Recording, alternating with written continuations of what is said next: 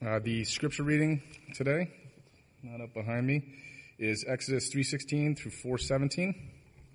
And you can find that in your pew Bible somewhere, because I don't have one.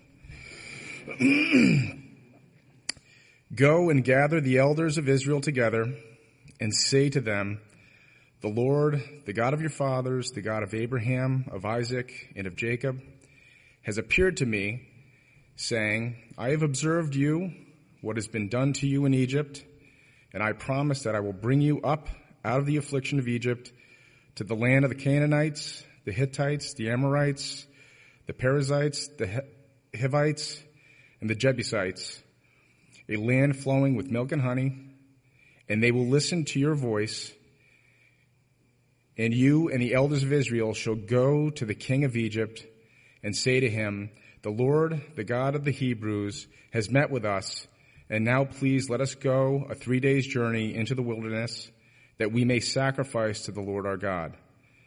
But I know that the king of Egypt will not let you go unless compelled by a mighty hand.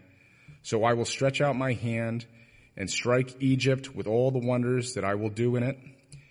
And after that he will let you go. And I will give this people favor in the sight of the Egyptians. And when you go, you shall now not go empty.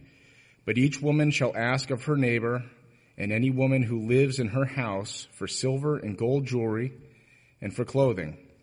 And you shall put them on your sons and on your daughters, so you shall plunder the Egyptians. Then Moses answered, but behold, they will not believe me or listen to my voice, for they will say, the Lord did not appear to you. The Lord said to him, what is that in your hand? And he said, a staff. And he said, throw it on the ground. So he threw it on the ground, and it became a serpent. And Moses ran from it. But the Lord said to Moses, put out your hand and catch it by the tail. So he put out his hand, and he caught it, and it became a staff in his hand, that they may believe that the Lord, the God of their fathers, the God of Abraham, the God of Isaac, the God of Jacob, has appeared to you. And again the Lord said to him, put your hand inside your cloak. And he put his hand inside his cloak, and when he took it out, behold, his hand was leprous, like snow. Then God said, put your hand back inside your cloak. So he put his hand back inside his cloak, and when he took it out, behold, it was restored like the rest of his flesh. If they will not believe you, God said, or listen to the first sign, they may believe the latter sign. And if they will not believe even these two signs, or listen to your voice, you shall take some water from the Nile and pour it on the dry ground, and the water that you shall take from the Nile will become blood on the dry ground. But Moses said to the Lord, O my Lord, I am not eloquent, either in the past or since you have spoken to your servant, but I am slow of speech and of tongue. And the Lord said to him, who has made man's mouth? Who makes him mute or deaf or seeing or blind? Is it not I, the Lord? Now therefore go, and I will be with your mouth and teach you what you shall speak. But he said, O Lord, O my Lord, please send someone else. Then the anger of the Lord was kindled against Moses, and he said, is there not Aaron, your brother, the Levite? I know that he can speak well.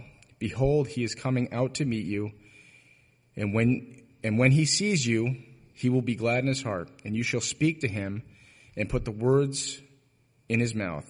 And I will be with your mouth and with his mouth, and I will teach you both what to do.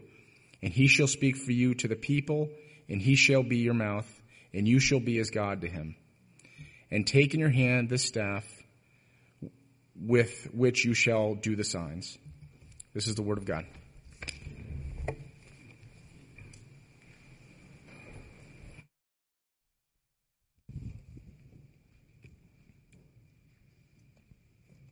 Go ahead and keep your Bibles open to Exodus chapter 3.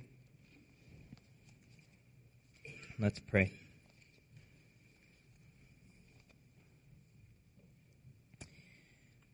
Lord, as we open your word, it is a time where our great and really only desire is to hear from you. Lord, thank you that you are a God who speaks. We pray that we would be a people who listen. And so, by your Spirit, would you give us ears to hear and eyes to see this morning who you are in your word, what you're doing in your people, and change our hearts, God, by your gospel. In Jesus' name, amen. Well, I had my first job interview of my life when I was about 15 years old. I sat down with Jim Clark, the owner and manager of Jim's Foods, more affectionately and properly known as the Aurora Mall. It was one of two grocery stores in the small town I grew up in Nebraska. But since it had a video section and a hardware department, that apparently is what qualifies you to be able to call yourself a mall in small town America. So it was the Aurora Mall, and I sat down for my interview, and for approximately 3 minutes, he asked me a few questions, the most important one being whether or not I had a bicycle that I could ride to work or whether my parents would have to drop me off. And after those few questions, he offered me a job sacking groceries, and that was my first job. And even though it wasn't the most intimidating interview in all of history, I was really nervous. It was my first interview, and I'm thinking, will I say something stupid? Will I get the job or not? And if I get it, am I going to do a good job or get myself fired or something like that? But then there are some job interviews where you find yourself in the midst of it beginning to worry, not that you won't get the job, but that you actually will get the job and you're no longer sure you actually want it. Maybe in the midst of talking to, your interviewee, you realize, I'm not sure I want to work with these people. Or maybe you begin to become insecure about your ability to perform the job, or you get nervous about what it's actually going to cost you to be successful at this job. And so you begin to kind of sabotage your own job interview. You start dropping hints about your lack of interest or availability or ways that you're probably not a good fit after all. Maybe you talk about other companies you've been talking to and are interested in, and you just kind of subtly try to get them to move on to the next person. I remember when I was interviewing with Westgate, there was another church in the Chicago area who had approached me about the same time. And it was a great church, godly people, but I honestly was just not drawn to them the way I was drawn to Westgate at the time. But the process kept moving forward with them, and pretty soon it was moving faster than Westgate, and before long I found myself sitting down for an interview with their search team, thinking to myself, how do I politely railroad this thing? Not because I didn't want to work with them, but our hearts were just drawn to New England, and we were just trying to figure out, how do I sabotage this? Well, if you ever need a model for how to sabotage your own job interview, let me submit to you Moses' example in Exodus 3 and 4. So this morning we're moving back into the book of the book of Exodus, the main character there being Moses. The book of Exodus, the second book in your Bibles, which tells the remarkable story, not just of how a small people group became a great nation, but ultimately about who God is and how He is the kind of God who saves His people for His glory. That's what this story is about. It begins with God fulfilling a big part of His promise to Abraham, Isaac, and Jacob, that He would make them into a great nation. And that happens in the opening verses. But while they're living as refugees in Egypt, their growth and becoming a great nation, instead of being seen as a blessing, the king of Egypt views it as a threat. And so he oppresses and enslaves the people of Israel for 400 years.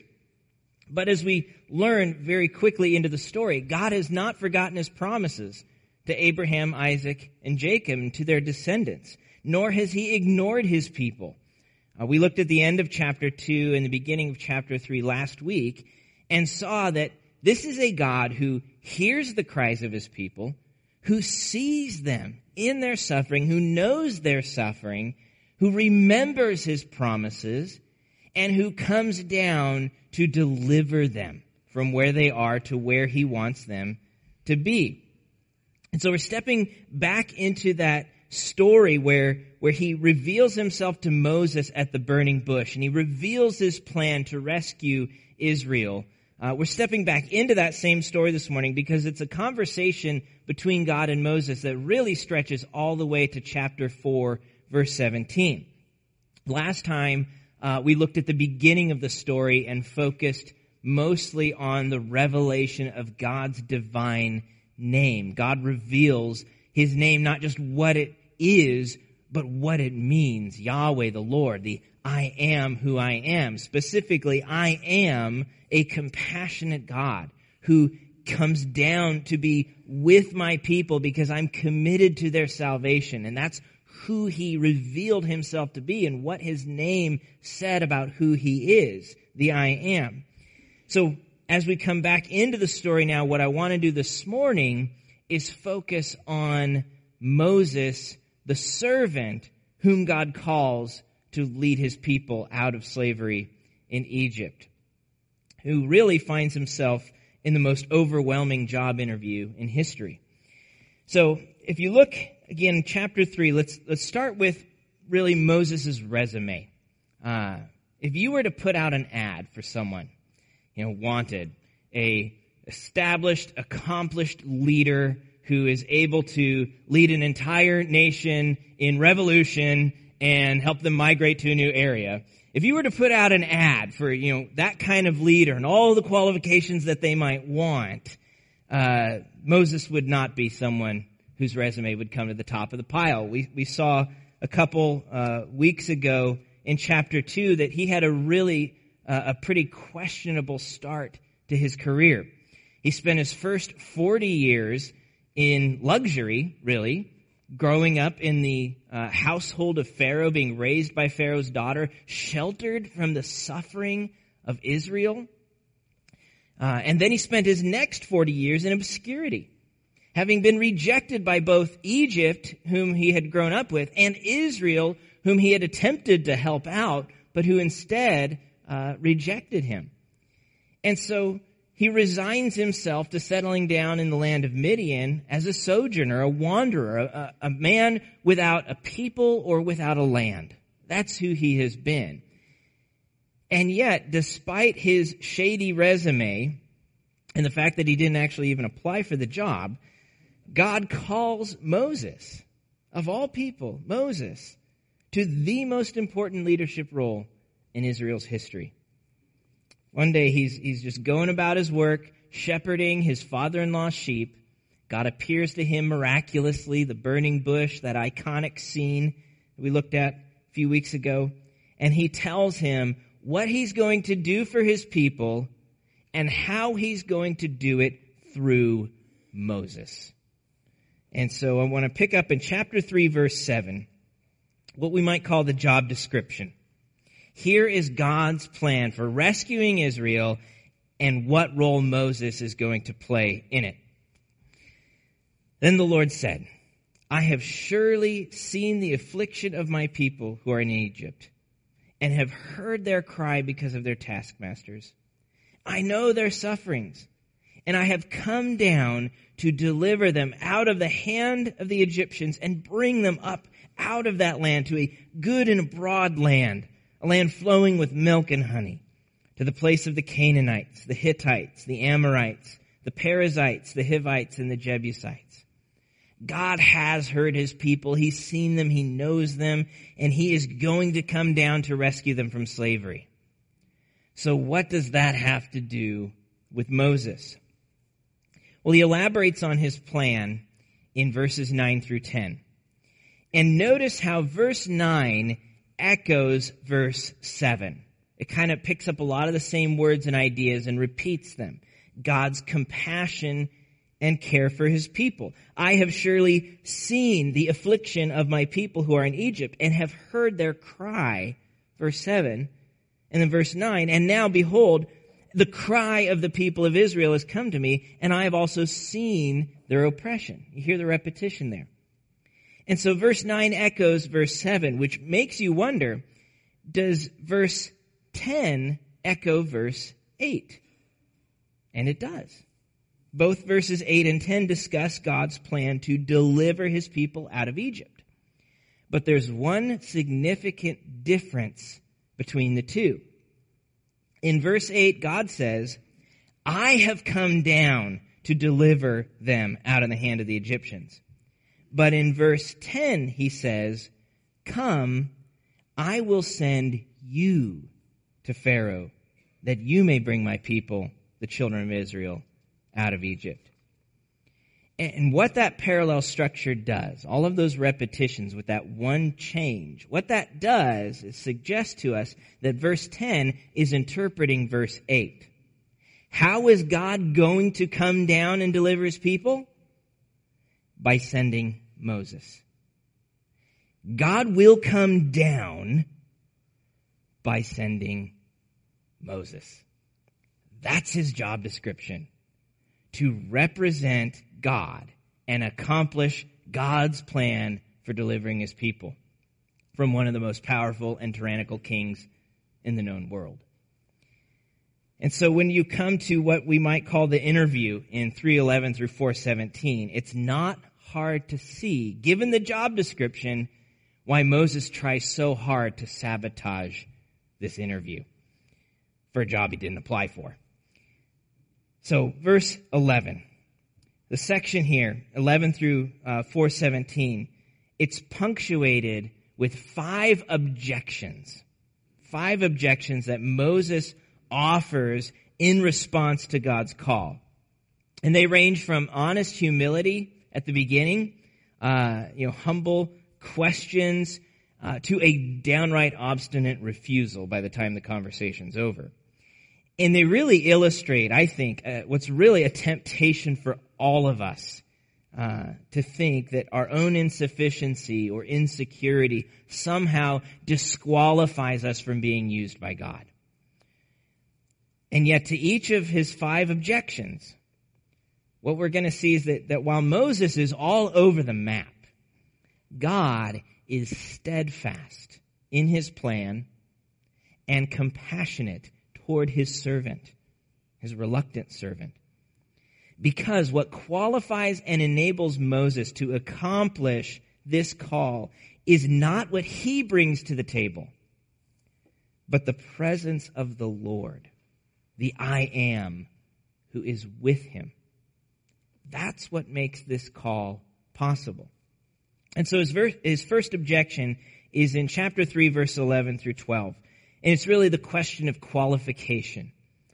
Moses reacts the way anybody should react if they were to receive this call from God. Who am I that I should go to Pharaoh and bring the children of Israel out of Egypt? What do you want me for? What qualifies me for this terrible job? And the truth is nobody's qualified for that kind of job. But having peeked at Moses' resume a minute ago, he's really not qualified. I mean, he's probably the most likely person that Israel would have come up with to lead them out. And yet, here he is being called. But God's answer to Moses' first objection is essentially the same answer he's going to give to the next 4 objections as well. Verse 12. But I will be with you. Who am I that I should go? Really? That doesn't matter. I will be with you. That's what matters. What qualifies Moses is not his own resume or experience or leadership skills or anything like that. What qualifies him is the presence of God with him. And specifically, the presence of the I Am. The words translated I will be in the phrase I will be with you are the same word and form as the words I am later in verses 14 and 15 when God reveals his name. The I Am is with you. When God calls a servant, he also qualifies them with his own presence. And to assure Moses of that call, he even gives him a sign. And this shall be the sign for you that I have sent you. When you have brought the people of Egypt, when you have brought the people out of Egypt, you shall serve God on this mountain. Here's your sign. Now that's a strange sign when you think about it, because it's a sign that really only works in retrospect. The confirmation that Moses really is called by God will come after Moses obeys the call. It requires him to step out in faith. Faith that what qualifies him is ultimately God's presence with him. So that's his first objection, the question of qualification. The next one comes in chapter 3, 13 to 22, the question of authority. Moses is still trying to take on board what's being asked of him, and he realizes that he's lacking some pretty critical information. Just who is this God that I'm representing? Who's the God who's calling me to go to the people of Israel? He says in verse 13, if I come to the people of Israel and say to them, the God of your fathers has sent me to you, and they ask me, what is his name? What shall I tell them? Again, we talked a little bit about this last time, but you realize how disconnected Moses has become from his God and his people.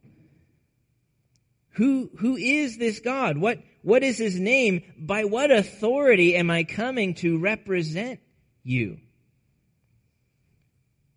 He doesn't know who this God is. And again, this is where God takes the opportunity to reveal not just what his name is, but what his name means. Yahweh, the Lord, you see it in all capital letters in your Bibles. The word Lord in all caps is how it's rendered.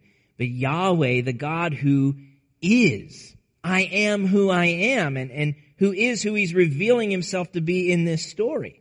A compassionate God who comes down to be with his people and rescue them from slavery and bring them to himself. That's who he is. That's who he will always be. And that's the answer to what authority Moses goes with to the people of Israel. And because he is this kind of God, he tells Moses exactly what's going to happen when he has this conversation with the leaders of Israel. They will recognize in Moses not his own authority, they will recognize God's authority. When God calls a servant, he authorizes him to do his work. He even tells Moses what's going to happen when he goes to Pharaoh, that he's not going to recognize his authority, not unless he's compelled by a mighty hand, God's hand. So I will stretch out my hand and strike Egypt with all the wonders that I will do in it. And after that, he will let you go. God has the authority to compel Pharaoh to let his people go. And he sends Moses not with Moses' own authority, but with God's authority. When God calls a servant, he authorizes him to do his work. But Moses is not convinced. He's not convinced that Israel will actually take him seriously. And so he raises the question of credibility, his third objection, in chapter 4, verses 1 through 9. So look at verse 1. Then Moses answered, but behold, they will not believe me or listen to my voice. For they will say, the Lord did not appear to you. God just told Moses that they will believe you and listen to your voice. And Moses is like, I'm not buying it. There's no way. And it kind of, sounds like a bit of an obstinance there to speak to God that way when he's just told you what's going to happen. You're like, no. And Moses will get there by the end of the conversation. But I think really here he's still trying to take on board the idea that he who has had no relationship with these people is going to show up and they're all of a sudden going to follow his lead. I mean, his credibility, the idea that he would have credibility before Israel is incredible to him. It just doesn't compute. But when God calls a servant, he also validates that servant. And so in his compassion, he addresses Moses' skepticism by giving him 3 signs that will establish his credibility before the people of Israel, that they might believe him and listen to his voice. Miraculous signs. This is not sleight of hand type stuff to try and trick them. This is stuff done only with a supernatural power. First, God turns his staff into a snake and then back into a staff again. Then he makes his hand leprous and then restores it to health again. And then if neither of those signs work, he tells him, take a cup of water out of the Nile and dump it on the ground and it will become blood. 3 signs to establish your credibility, not because of who you are, but because of my power and presence with you. And what's interesting is Moses doesn't actually have to use any of those signs to get Israel to believe him. He uses 2 of them with Pharaoh. But his credibility, his validation as God's servant comes not from his own ability, but from the power and presence of God. And yet Moses is still bent on sabotaging his interview. So he raises a 4th objection, chapter 4, 10 through 12. The question of ability. Verse 10. But Moses said to the Lord, O my Lord, I am not eloquent either in the past or since you've spoken to your servant, but I am slow of speech and of tongue. You want me to go and speak to Israel and then speak to Pharaoh, and I can't not speak very good. That's what he's saying. But Moses still doesn't get it. If what qualifies him and authorizes him and validates him is not what he brings to the table, but God's presence with him, then not even his poor speech is an obstacle to God. That's God's point in verses 11 to 12. The Lord said to him, who has made man's mouth? Who makes him mute or deaf or seeing or blind? Is it not I, the Lord? Now therefore go, I will be with your mouth and teach you what you shall speak.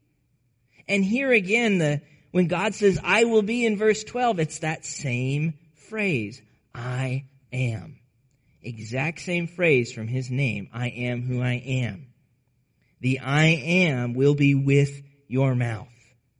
When God calls a servant, he enables that servant with his very own presence. And so Moses has run out of valid objections. All that's left is fear, obstinacy, and unbelief. And that's where he lands in verses 13 to 17 in his final objection, the question of willingness. Verse 13, but he said, O my Lord, please send someone else. You've got the wrong guy. And this is where God's patience begins to wear thin with Moses. Verse 14, then the anger of the Lord was kindled against Moses. But notice that even in his disappointment and anger, his compassion has not run out. And he said, is there not Aaron, your brother, the Levite? I know that he can speak well. Behold, he is coming out to meet you, and when he sees you, he will be glad in his heart. You shall speak to him and put the words in his mouth, and I will be with your mouth and with his mouth, and I will teach you both what to do. God accommodates for Moses' insecurity and inability, even for his fear. He will provide his brother Aaron to assist him.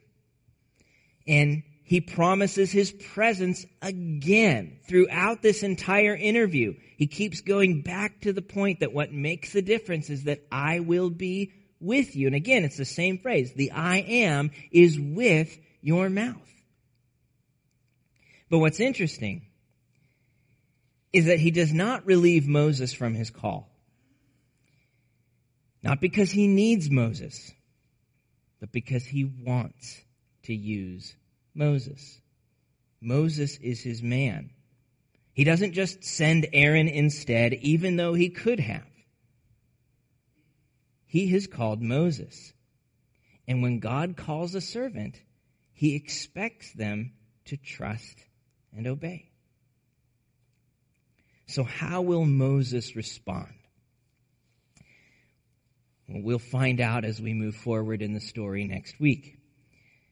But what's clear this morning in this passage is that the effectiveness of God's call does not hang on the person called, but on the presence of the God who calls them. The effectiveness of God's call does not hang on the person called, but on the presence of the God who calls him or her. And when you think about the parallels between Moses' ministry and the call to gospel ministry today, it's not that we are called to lead a national rebellion and migrate a people group or establish a new covenant between God and his people. Moses' call was very unique to what God was accomplishing through him. But we are all called to be servants of God. Every single one of us. All of life is to be lived as an act of worship to him. And the heart of that call is to make disciples of all nations. To make the gospel of Jesus known. The good news of who he is and what he has done. To deal with our sin and to establish God's kingdom on this earth as it is in heaven through the life, death, and resurrection of his eternal Son, Jesus. Whether you are a brand new Christian or a seasoned veteran, we all share in the mission of God to bring the gospel of Jesus to bear on every part of life for every person everywhere. That's our mission. And when we think about that call that all of us have received, it's not hard to find ourselves in a similar place to Moses. To think that, maybe our lack of experience or our lack of knowledge somehow disqualifies us from really being used by God. I just don't know enough. What if they ask me a question I don't know the answer to? What if I say something that's wrong or stupid or whatever? Or to think that our insufficiency or our inability somehow disqualifies us from being used or makes us a liability to God and his program. That I'm just too sinful and too selfish for God to use me. It's really in everybody's best interest if he just keeps moving on and finds somebody different. I remember when I was training for ministry during grad school and doing an internship at a church at the same time. I remember coming to a point where I realized I had absolutely no clue what I was doing. I had been in ministry for 5 years. And it came to the point where it dawned on me, I don't know how to help somebody walk with God. I don't know how to fix somebody's marriage or how to help somebody be free from bondage to a sin. I don't have the answer. I don't know what to do. It just kind of paralyzed me. I'm going to have to figure out something else for my career, I guess. But here's the deal in our story. The story of Moses is not just a story of what God did for Moses. It is the revelation of who God is and how he is the one who calls and qualifies and authorizes and validates and enables his servants, and who expects them to trust and obey that call. To answer the call, not because of what we bring to the table, but because of who he is and the fact that he is with us. Just like Moses, there's not a single one of us who has an impressive resume when it comes to serving God. Many of us have unimpressive resumes even by the world's standards. That is actually Paul's point in 1 Corinthians 1. For consider your calling, brothers. Not many of you were wise according to worldly standards. Not many of you were powerful. Not many were of noble birth. But God chose what is foolish in the world to shame the wise. God chose what is weak in the world to shame the strong. God chose what is low and despised in the world, even the things that are not, to bring to nothing the things that are, so that no human being might boast in the presence of God. He is the source of your life in Christ Jesus, whom God made our wisdom and our righteousness and sanctification and redemption. Jesus is the one who qualifies and enables his servants. Therefore, as it is written, let the one who boasts boast in the Lord, not in himself. What enables us to serve the Lord, to trust and obey his call, is not what we bring to the table. It's not believing in yourself or trying harder. It's not about reading the right books or going to seminary or anything like that, though those things can be very helpful. It's not even about following Moses' example.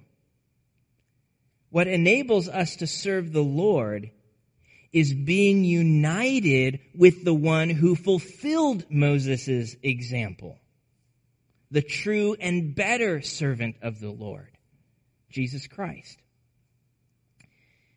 It's interesting to think again about the parallels between Jesus and Moses that we see throughout the story of Exodus. God said he would come down by sending Moses, that Moses would speak as God and Aaron would be his prophet.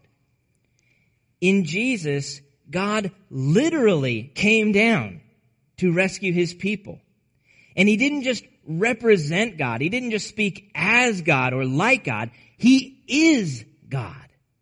God in the flesh. He took humanity into his divinity that he might dwell with us, that he might serve his Father by saving his people.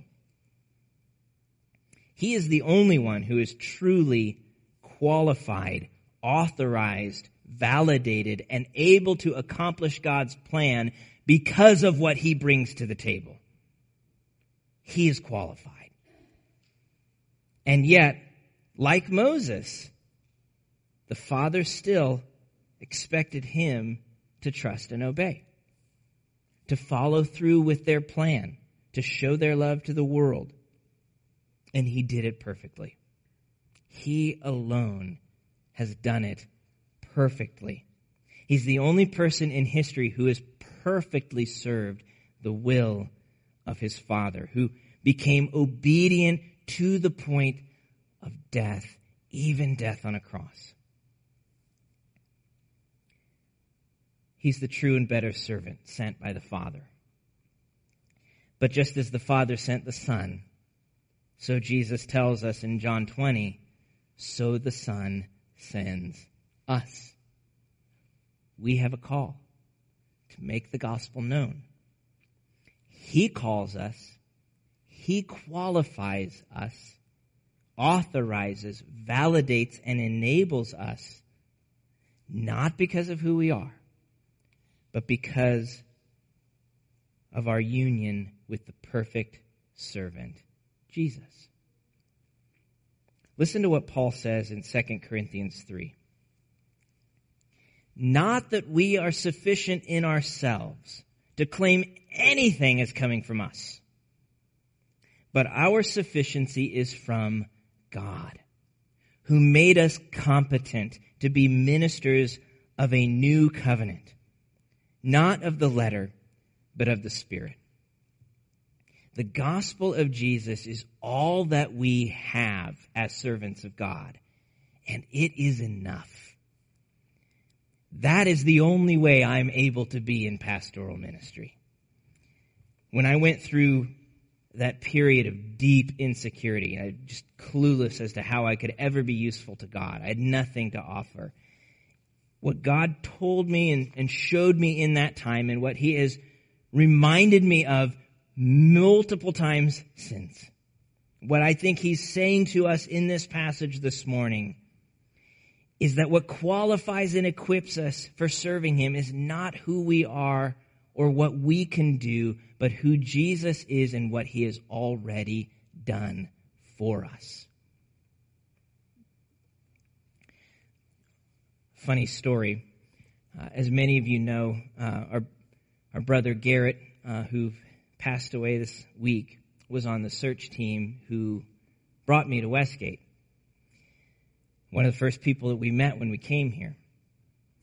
And at some point, I was trying to remember, it was either during the interview process or shortly after the whole thing was done and you had extended the call and we'd received it, somewhere in that early timeline, Garrett says to me, you know, if we had received your resume through the mail and not from a trusted recommendation, it would have gone straight into the trash can. There was nothing impressive about it. The only thing I had to offer then, the only thing I still have to offer today, the only thing any of us have to offer to a world that is hurting and in need is the gospel of Jesus Christ.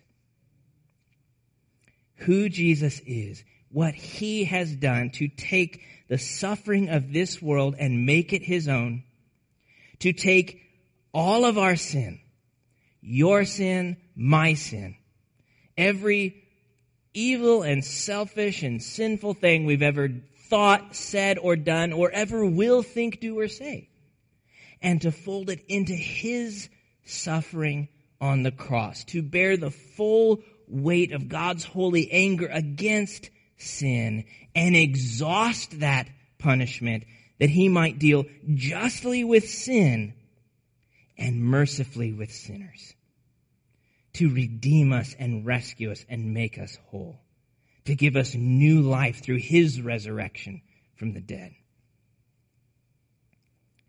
That is our only hope. And it is enough. It is enough.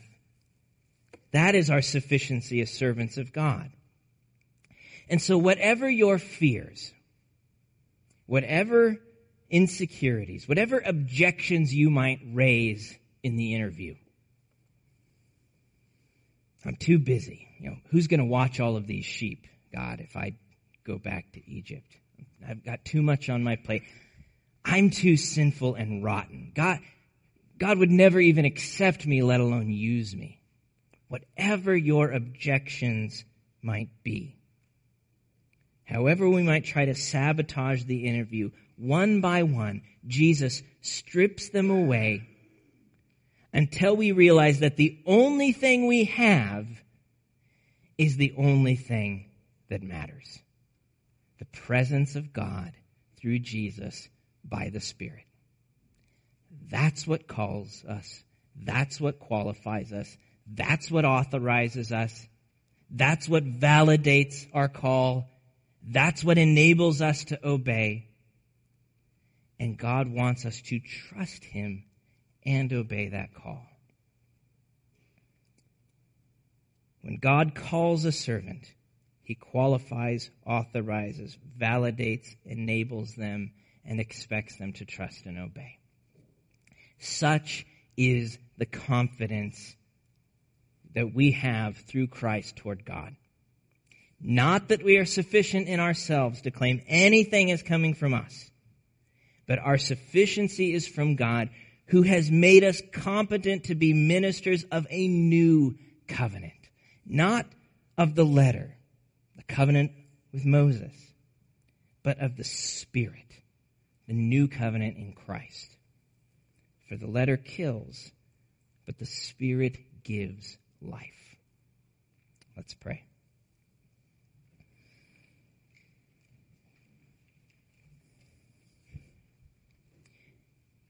Gracious Father, how overwhelming is it to think that you would not only accept us, but call us to serve you and the things you're doing in this world. And God, we confess that we are not qualified. We confess sometimes we think we are. We think you're lucky to have us on your team. But Lord, when we consider who you are and all of your holiness and majesty, and we consider what's at stake in the salvation of souls, the renewal of this broken world through the truth of your gospel, we are not worthy, we are not able, we have nothing, God. And we thank you that you have not left us there, but instead you have sent your Son to be our perfect qualification, to be our validation, to be our power and ability. God, be with us that we might serve you and that you might receive the glory through it. And would you be pleased to make us faithful and fruitful to that call here in the Metro West? That men and women would turn from sin and find hope and new life and joy, a joy that nothing in this broken world can take away, a joy that comes from being satisfied and secure in Jesus. Would you be pleased to use us to make that joy and hope known? You have called us. Equip us. Use us. In Jesus' name, amen.